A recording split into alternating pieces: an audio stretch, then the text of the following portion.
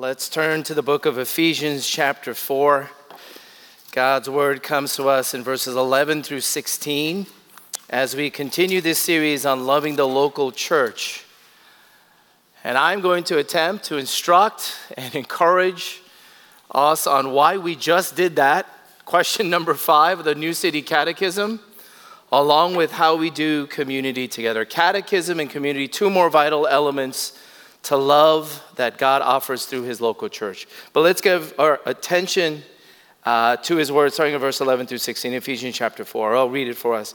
And he gave the apostles, the prophets, the evangelists, the shepherds and teachers to equip the saints for the work of ministry, for building up the body of Christ until we all attain to the unity of the faith and of the knowledge of the Son of God, to mature manhood, to the measure of the stature of the fullness of Christ, so that we may no longer be children tossed to and fro by the waves and carried about by every wind of doctrine, by human cunning, by craftiness and deceitful schemes. Rather, speaking the truth in love, we are to grow up in every way into him who is the head, into Christ, from whom the whole body, joined and held together by every joint with which it is equipped, when each part is working properly, makes the body grow so that it builds itself up in love.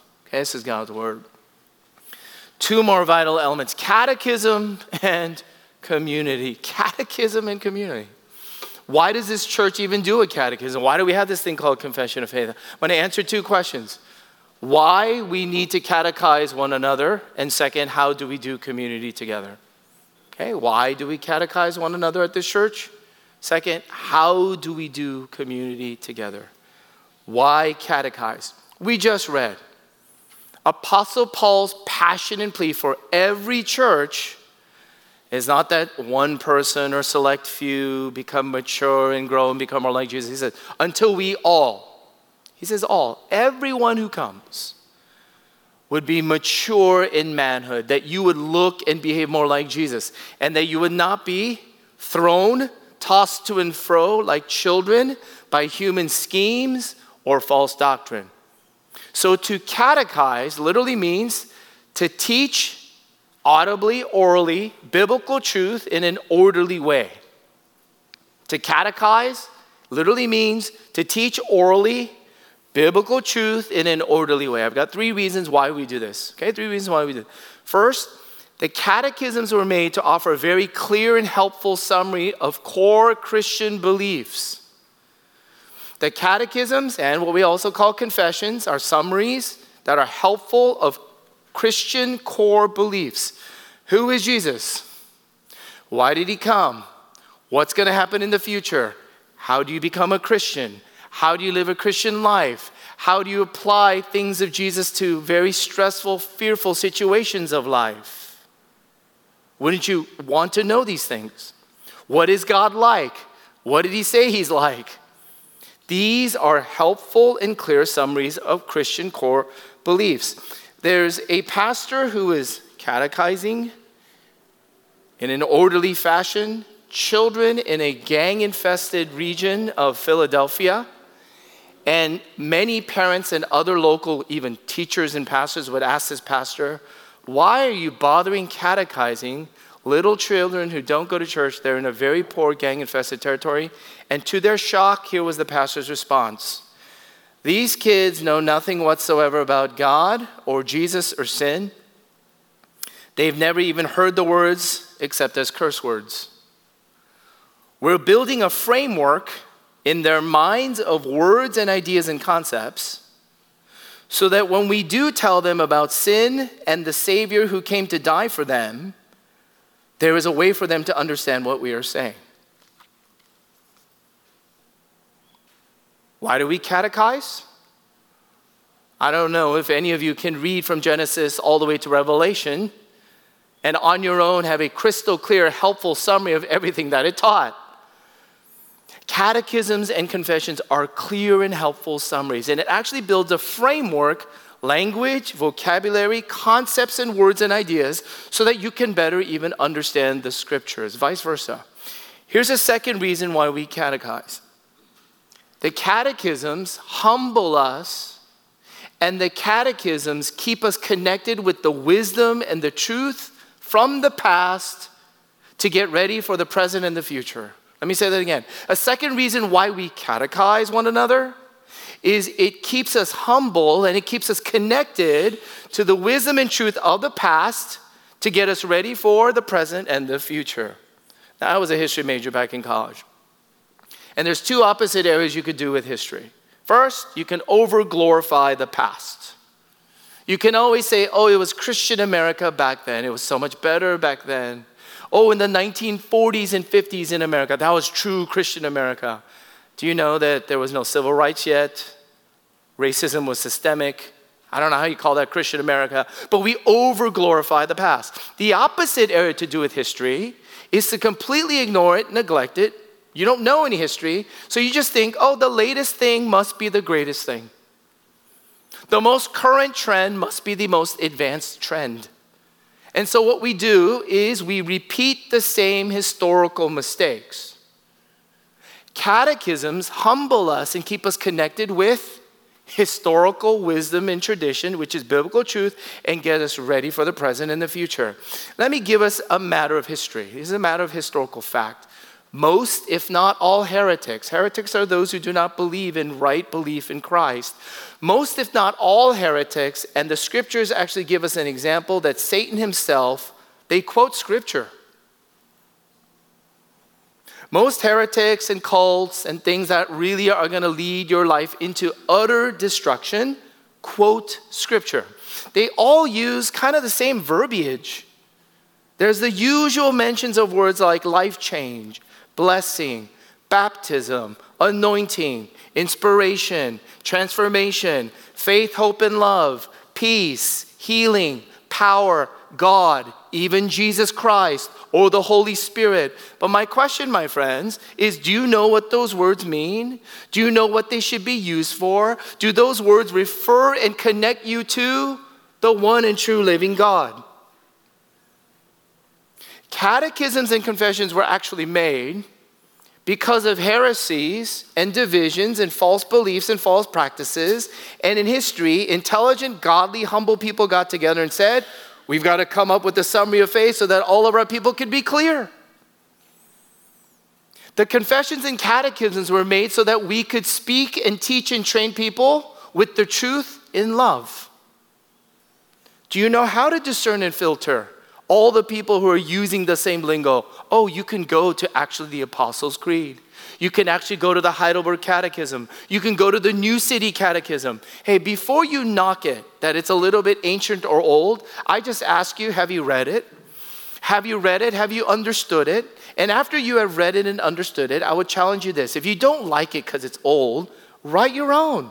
I would love it. I'll applaud you. I'll be the first to back you and support you. If you can come up with a biblically sound, succinct, moving, compelling, and helpful summary of Christian beliefs throughout the scriptures, please write it, publish it, sell it. You'll make CCSC famous. But until we can come up with a better summary of our own, catechisms and confessions humble us and keep us connected with the wisdom and the truth passed down to us. Here's a third reason why we do catechisms. First, clear and helpful summary of Christian core beliefs. Second, humble and keep us connected. Third, they're designed in bite-sized portion, question and answer format, to be memorable, to become a vital part of you. Catechisms are instructional. They're edifying to actually become a vital part of you. Got one confession to make. Anytime, anywhere, no matter what context, I hear it or read it, and I see or hear these words. I made a G today. I made a G today. In my head, I'm playing, but you made it in a sleazy way. Every time. That is from Tupac. That one rap lyric has infested and ingrained me for the rest of my life. But you made it in a sleazy way. I'm always thinking that in my heart. Because anything you are memorizing, singing, which is next week's lesson from DP, anything that is systematic or progressive, it becomes a part of you. How do we train and teach each other to attain to full maturity? How do you really become more like Jesus? How do we really grow up? You got to know some things. How do you get to know those things? Catechisms are a great, great help. They're a tremendous help. You know, Juan and I and the staff are so excited prepping and praying and just throwing out this thing called leadership, edification, and development this summer. It starts in July. But I gotta tell you, I got this kind of a little bit of a suspicion and fear. We're gonna invite pastors and leaders and churches all across LA, because I have always dreamt as a local pastor, it would be great that if another church offered for free training for all of my servant leaders, my deacons and elders and myself, I would just love to go learn, and they could offer it for free. Guess what? That's what Christ Central's doing this summer. And we're saying it's a free 6-week program. We have 6 excellent stellar speakers with topics that are totally relevant, prayed for, that would train us at this time. It's really for all of us to be able to attain full maturity and bless other people, one more for the gospel. But I'll tell you what would be really lame and sad. It'd be really lame and sad that more people from outside our church come to this thing than the people who actually attend CCSC. LEAD is another program to give us systematic, clear, orderly, progressive, memorable teaching that will become a part of you. I guarantee it will not be a waste of time. Catechisms are clear and helpful summaries of Christian faith. Catechisms humble us and keep us connected with the wisdom and truth from the past. And catechisms are made, they're designed, like the LEAD program, to become a vital part of you. Dorothy Sayers, an old Southern author, wrote this article entitled The Lost Tools of Learning. It's available on the internet and in print. And basically in this article, stay with me, she is laying out classical Christian education. She is describing the process of ancient Christian education. It's actually in other lingo called the trivium, or classical Christian education, which has 3 parts: grammar, logic, and rhetoric. These are the 3 different stages of childhood development. Dorothy Sayers in her article called those 3 stages parrot, pert, and poet. Grammar, logic, rhetoric, parrot, pert, poet. A parrot, usually around the ages of 4 through 9. Children, in starting with my own, take great, great, great delight in memorizing anything. Who is God? Why did God make you? What is it? What is the Trinity? Children, although they may not understand a word you're saying, can memorize. They have great capacity, and they take great delight in it. That's the parrot stage. Parrot, you just parrot. A second stage of development is the pert stage. We're usually around the ages of 9 through 12. This is where my youngest daughter falls into, Elizabeth, where children began to analyze the data with which they have memorized, but because they lack full understanding or poetry or rhetoric yet, they ask questions and questions and questions and questions, and sometimes they're a little bit irritating. I have good days where Elizabeth asks me questions. Daddy, why did God do that? Daddy, why does the Bible say this? Daddy, what do you think is going to happen after Israel or all this stuff happens? I don't know where she got that. There are good days. Then there's other bad days where she says, Daddy. Right away she said, Daddy. I said, no, not Daddy today.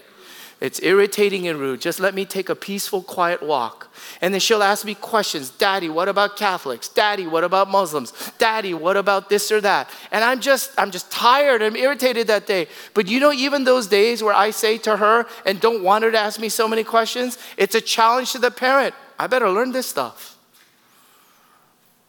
I better come up with better answers someday. You know, I don't know how long I can get away with the excuse, Daddy's just tired today, don't talk to me.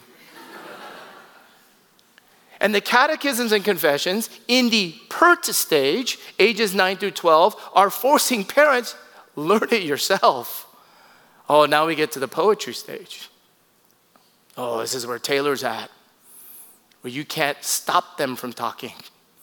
Poetry, rhetoric, they apprehend and now articulate reality in ways that they have never been used to. But because they were a parrot first, then they developed into a PERT, and now they became a poet.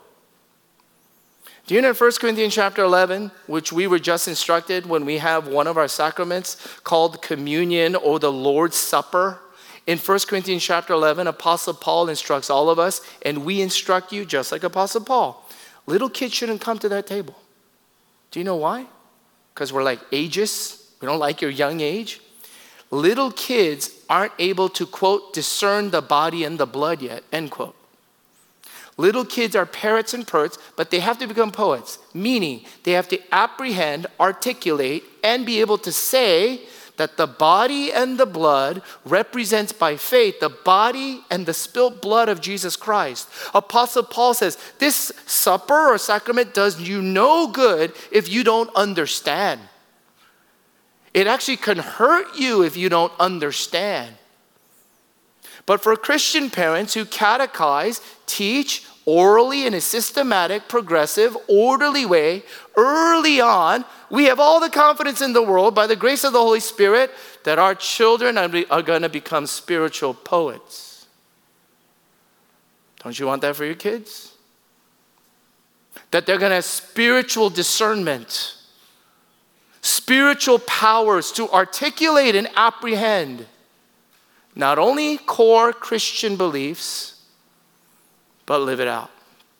I went to seminary. Seminary is a graduate school of theology. For most pastors, it's a required thing. You've got to go through 3 or 4 years of graduate school of theology. And I thought of myself as a pretty smart guy. I went to seminary around 1995. And in my first year, it dawned on me, I am like way behind almost every other student at Westminster Seminary in San Diego. I am way, way, way behind. Here's why. Because I was never catechized. I grew up in a church. I knew a lot of songs. I knew a lot of lingo. I knew a lot of activities and motions. I knew a lot of things. But when it came to doctrine, catechism, confessions, really understanding the Bible said that, I was like starting all over. Now, my parents and friends here, you know, do you want to learn a new language now at the age of 40 or 30? Slower, dumber, lazier we have become. The younger they are, the better they are. They take great delight in parroting. And they become PERTs. And then they can become poets.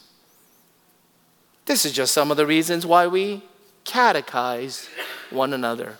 By the way, although I never distinguish this at this church, our church happens to belong to a tradition called we're a Reformed church, we're a Presbyterian church. Do you know that in all of the things we do on Sunday worship service, this is just the one and only thing that looks and sounds like other Reformed churches? The one confession, the one catechism. Please do not just let it pass by. Understand why we do it. Now here's the second part. How do we do community together? How do we do community together? Apostle Paul says every joint, every part, every ligament, we're all in it together. Meaning, I cannot grow. I cannot fully attain to where Jesus wants me to go without you. You cannot fully attain. You can't get there without me. We're the body of Jesus Christ. So how do we do community together? I think one of my favorite all-time quotes from Dietrich Bonhoeffer in his book, Life Together, he wrote, "For by himself he cannot help himself. For the Christ in his own heart is weaker than the Christ in the word of his brother."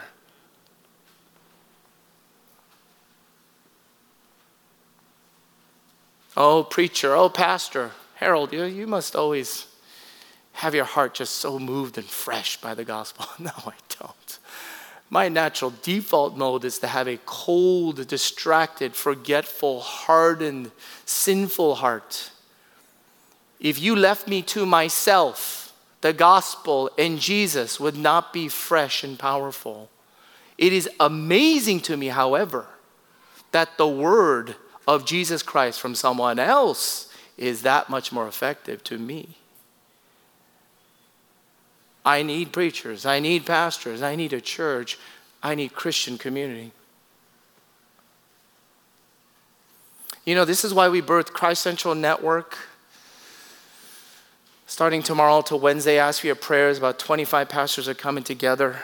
And Christ Central Network is birthed out of the dire need that pastors need companions and collaboration, companionship and collaboration.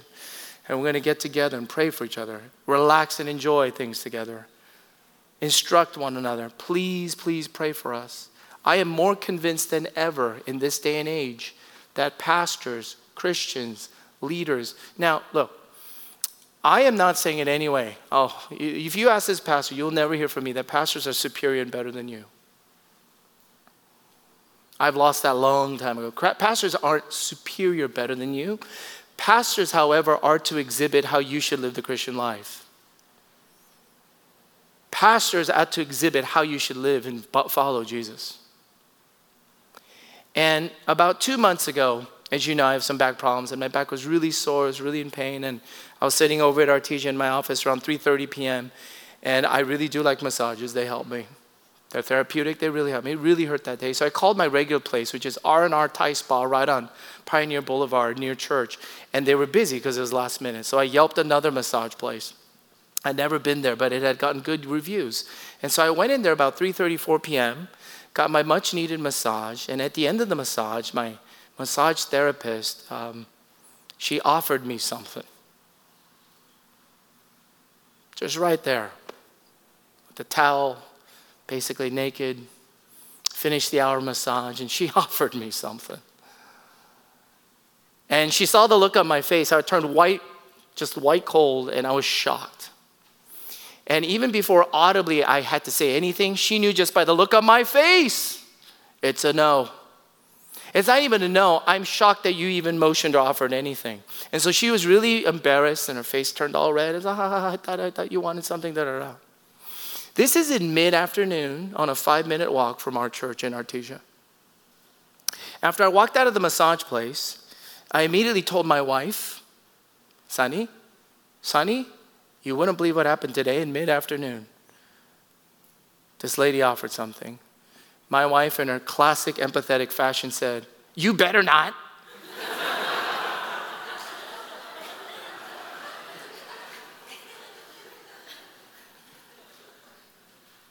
This is why men need men, women need women.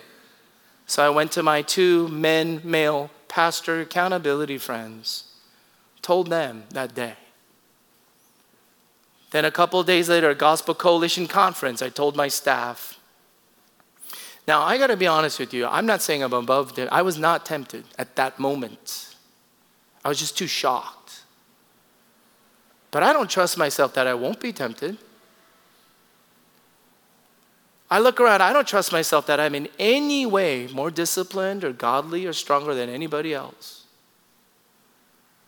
And so here's what I learned. I better tell my wife, I better tell my church, I better tell my accountability partners, because they better pray for me and they better ask me any question, anytime about, are you ever going to go back there again?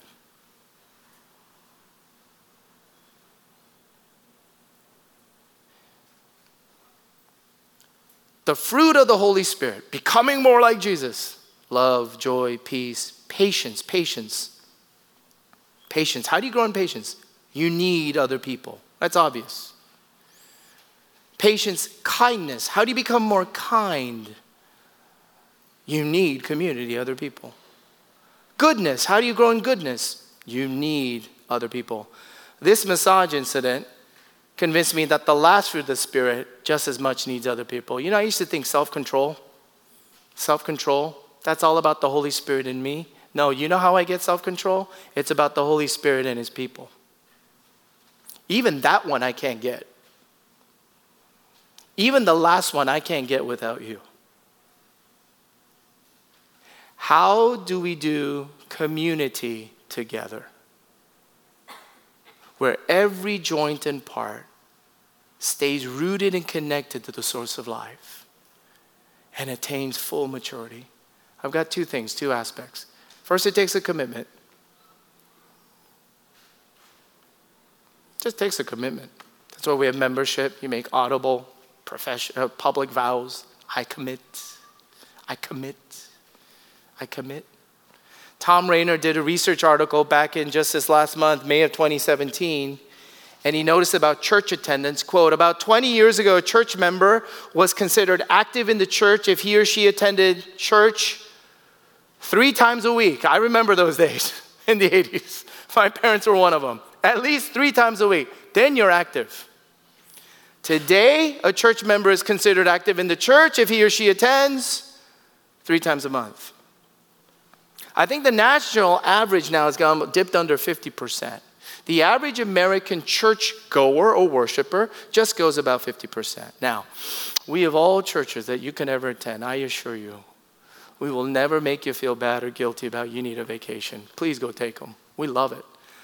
Your kids have a sports game. The only caveat, if you need to continue to go to your kids' sporting events and activities, I would make this exception. If you know they're going to be like Olympian, college scholarship good, go.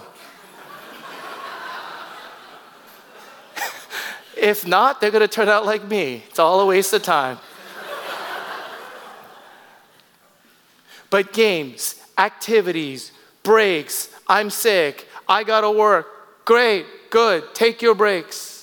But do not let that become the norm. Do not let that become a habit. Do not let that become a continual excuse. Your excuse is your norm. Commit. To commit to something means I have to say no to everything else except that thing. Do you know what that means? That's actually what it means. You have to limit all other options and you choose one. Oh, that's hard in this day and age, isn't it? FOMO is so real.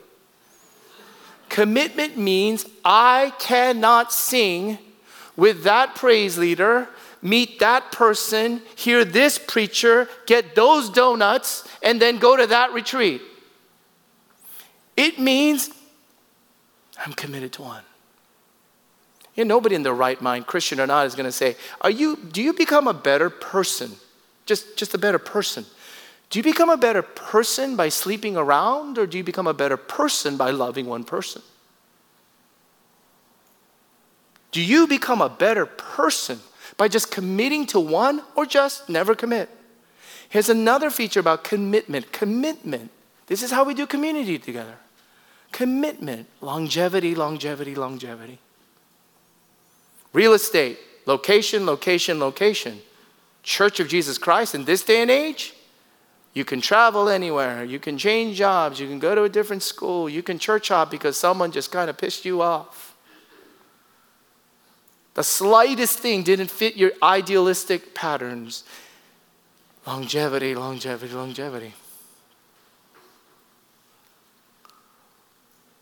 When I first was asked to consider coming to this church, which was called Swedish Presbyterian Church English Ministry, one of the deacons at that time, I distinctly remember, said, Harold, we see that your first full-time pastor was 5.5 years. We'd like you to make a commitment to double that. And the reason why he said double that is because no one stays that long. And actually 10 years have passed actually to this day. Today marks the completion of 10 years. And I just naively said, oh yeah, I can do that. But it's the same yes you said at your marriage day. Oh yeah, I can for better, for worse, just love him till the rest of my life. You have no idea what you're talking about. But then about 10 years later on, by the grace of God, wow, it worked. Longevity. If I were Catholic, I'd tell you, the next statement I'm going to make is like ex cathedra. It's like papal. It's like full authority. I wish you would believe it like a theorem. It's equal to Scripture. I'm not even close. But this is the statement. It's pretty dang close. In 20 years of pastoral ministry, I will tell you, in 2027, 10 years later, your spiritual condition and vibrancy and witness will be directly correlated to, if not exactly equal to, the kind of real community you have in Jesus Christ. It's that simple. In 10 years, your spiritual condition, your vitality, and your witness to a dying world is directly correlated to, if not exactly equal to, what kind of real community you have in Jesus Christ. Because the word of Christ in your heart is way too dang weak. We need the word of Christ in our brothers and sisters. Commitment, limit options, longevity. Here's a second, and we close. How do we do community together? Commit. Second, care.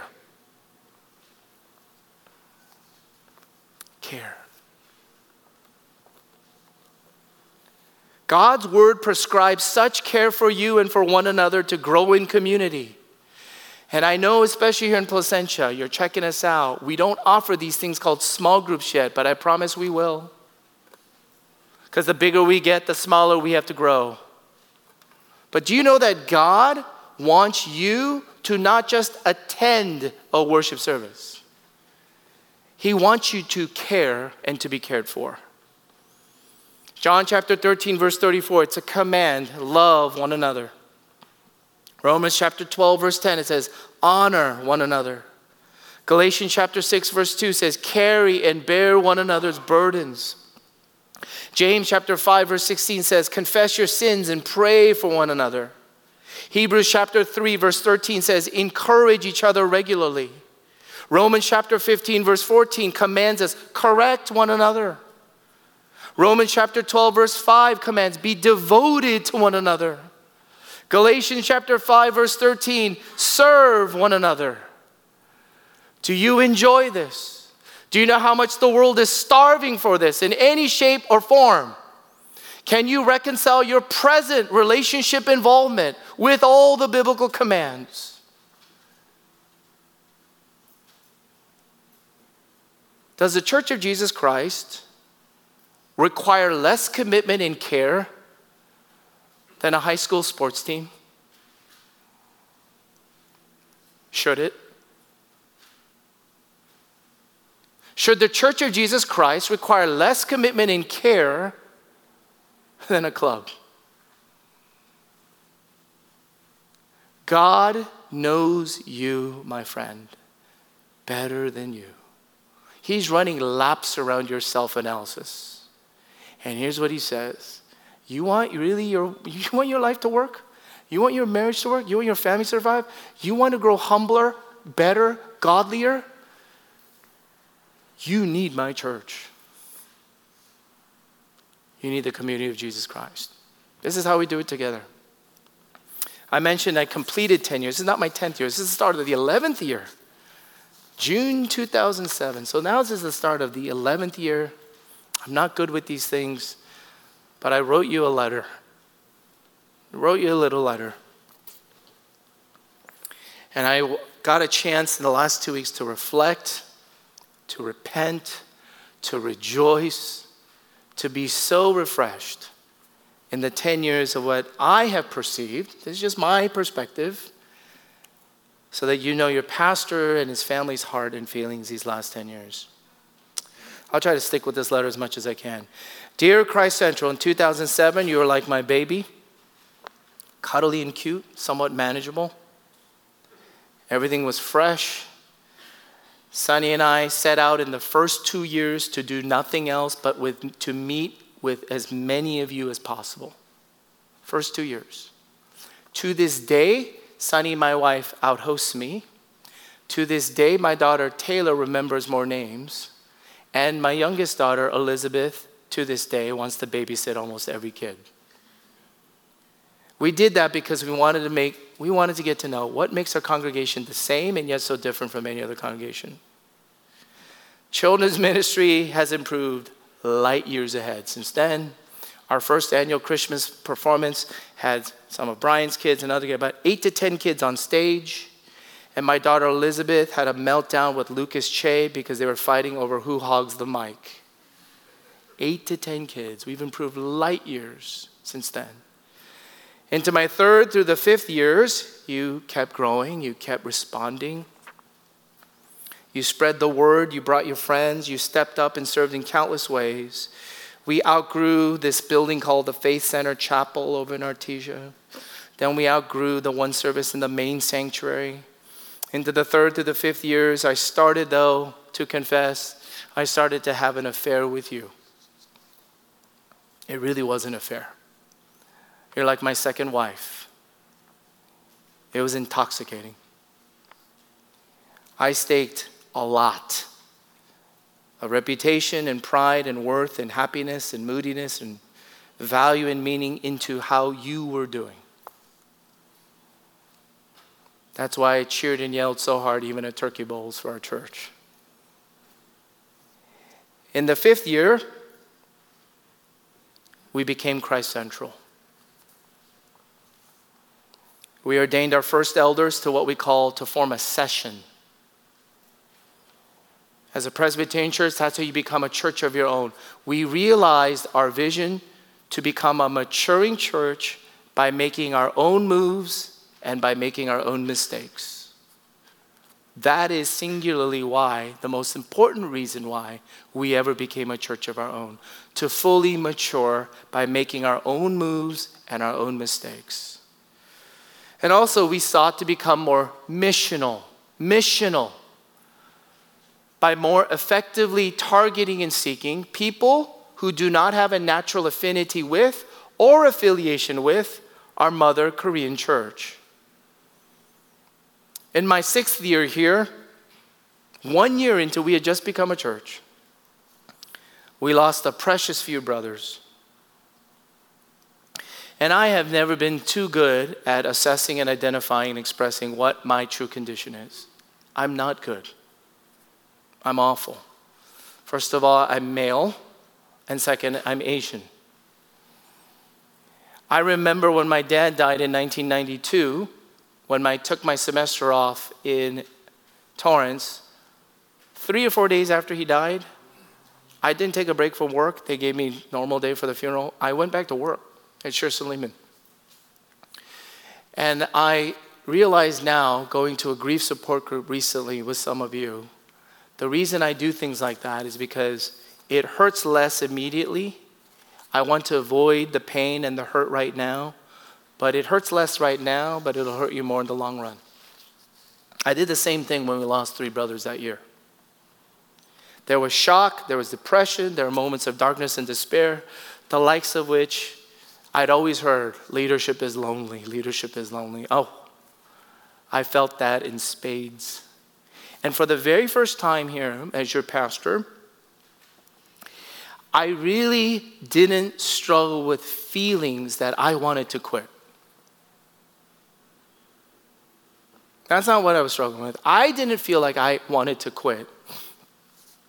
I felt, however, like never before, my character, my spirituality, my leadership, my prayers, my competency, and my care for you had quit on you.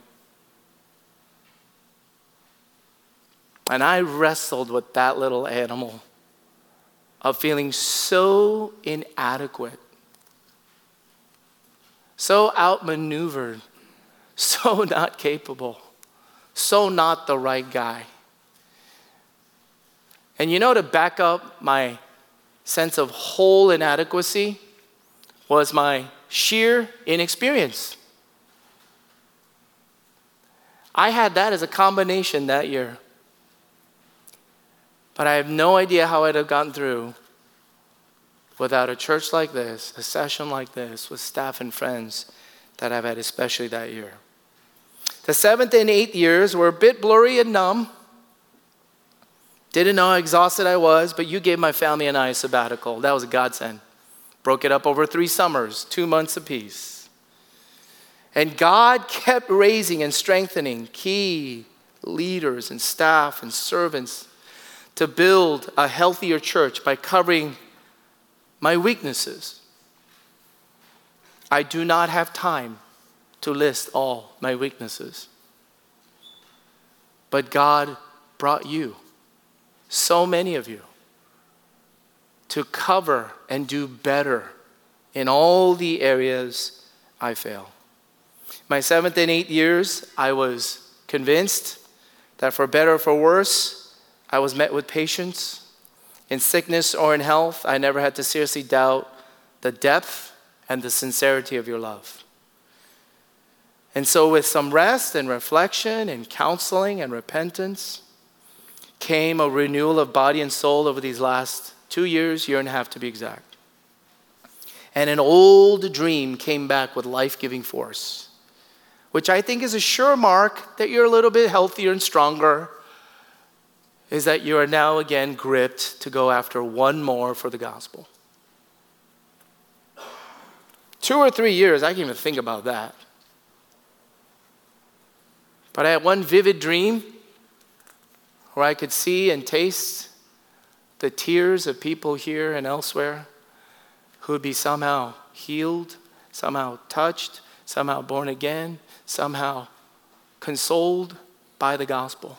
It was a similar type of dream when I first was called into ministry, into seminary. I know it's from the Lord. And that old dream came back as you gave me some rest and my family some rest.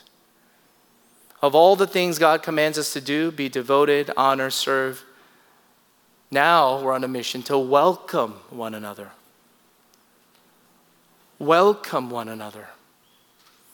Because this community has been this rich and good to me, why would I not want to welcome and share so that other people could enjoy it with me? Which now brings me to the start of my 11th year. So for my family and I, we start our 11th year today. And the truth is, just like 15 years ago, the day I got married to Sunny, here's the truth. Deep in my heart, I thought, you're getting the better end of the bargain.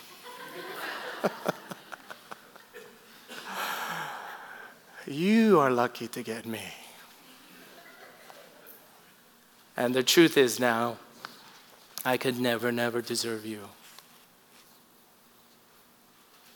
Christ Central, I've gotten to see and experience more of Jesus on account of you. Even to all the people who have come and gone, for good reasons or not, please know that most every pastor I know, and at least this one, it hurts. It's a loss. But it humbles and heals me to realize that you're always His. You were never mine. And God is going to set everything straight. And those of you here,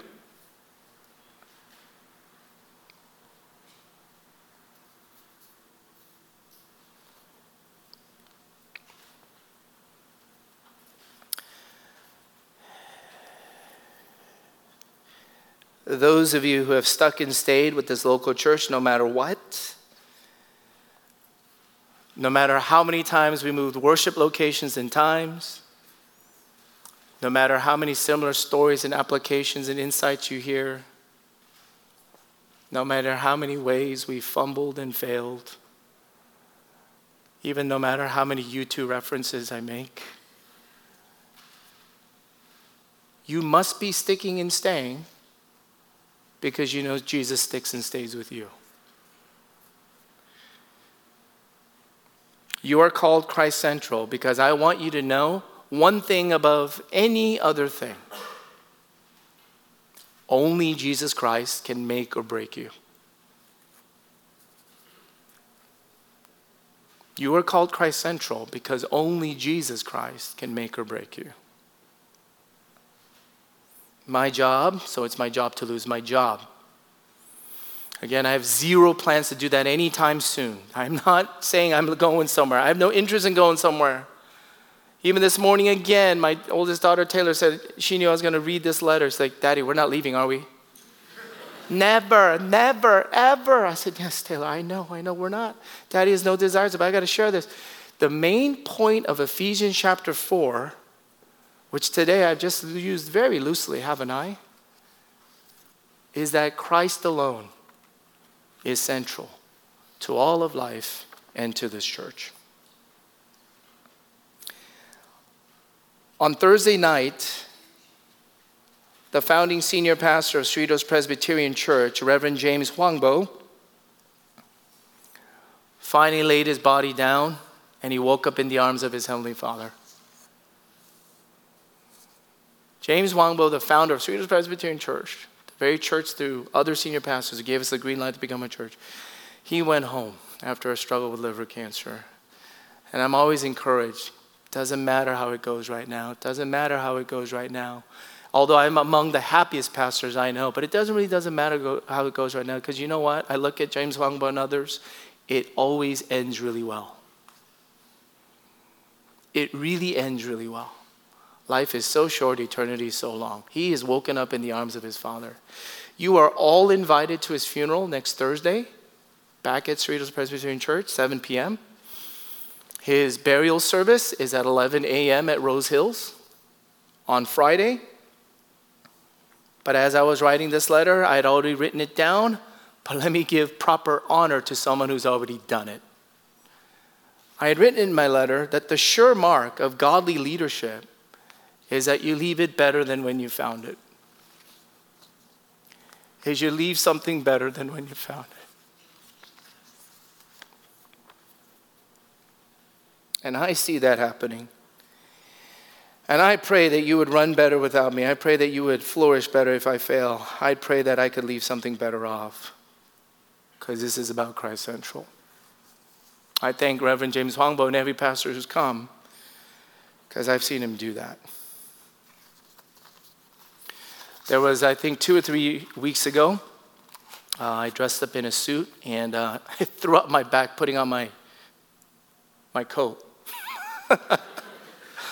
It stiffened up, couldn't breathe, and I was hunched over during praise time on that day over there, over the railing. I could not stand straight up. Phil attended to me.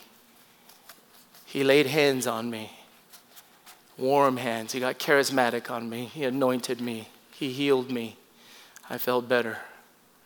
And later on, in between the 11:30 and 1:15 worship service, Matt Yang, who is a doctor of physical therapy, was cracking and working on my back. And I was saying, Matt, why does this keep happening to me? What's wrong with my back? And he used all this kind of medical terminology that I had no clue what he was talking about. But then he just said, Harold, your problem is that your normal posture is like this. You're usually seated, aren't you? You're usually reading or studying. You're just like this. You're hunched down, you're hunkered down. And I didn't tell him this, but thank you, Matt. I am so prone to look down. I'm prone to be hunkered down. But when I do get to look up, I get to look up at Christ Central, I feel so much better. You have been like a baby. You've been like my bride. But you have become more and more like my beautiful Savior, Jesus. I get to see and experience Jesus because of you. Thank you. I love you.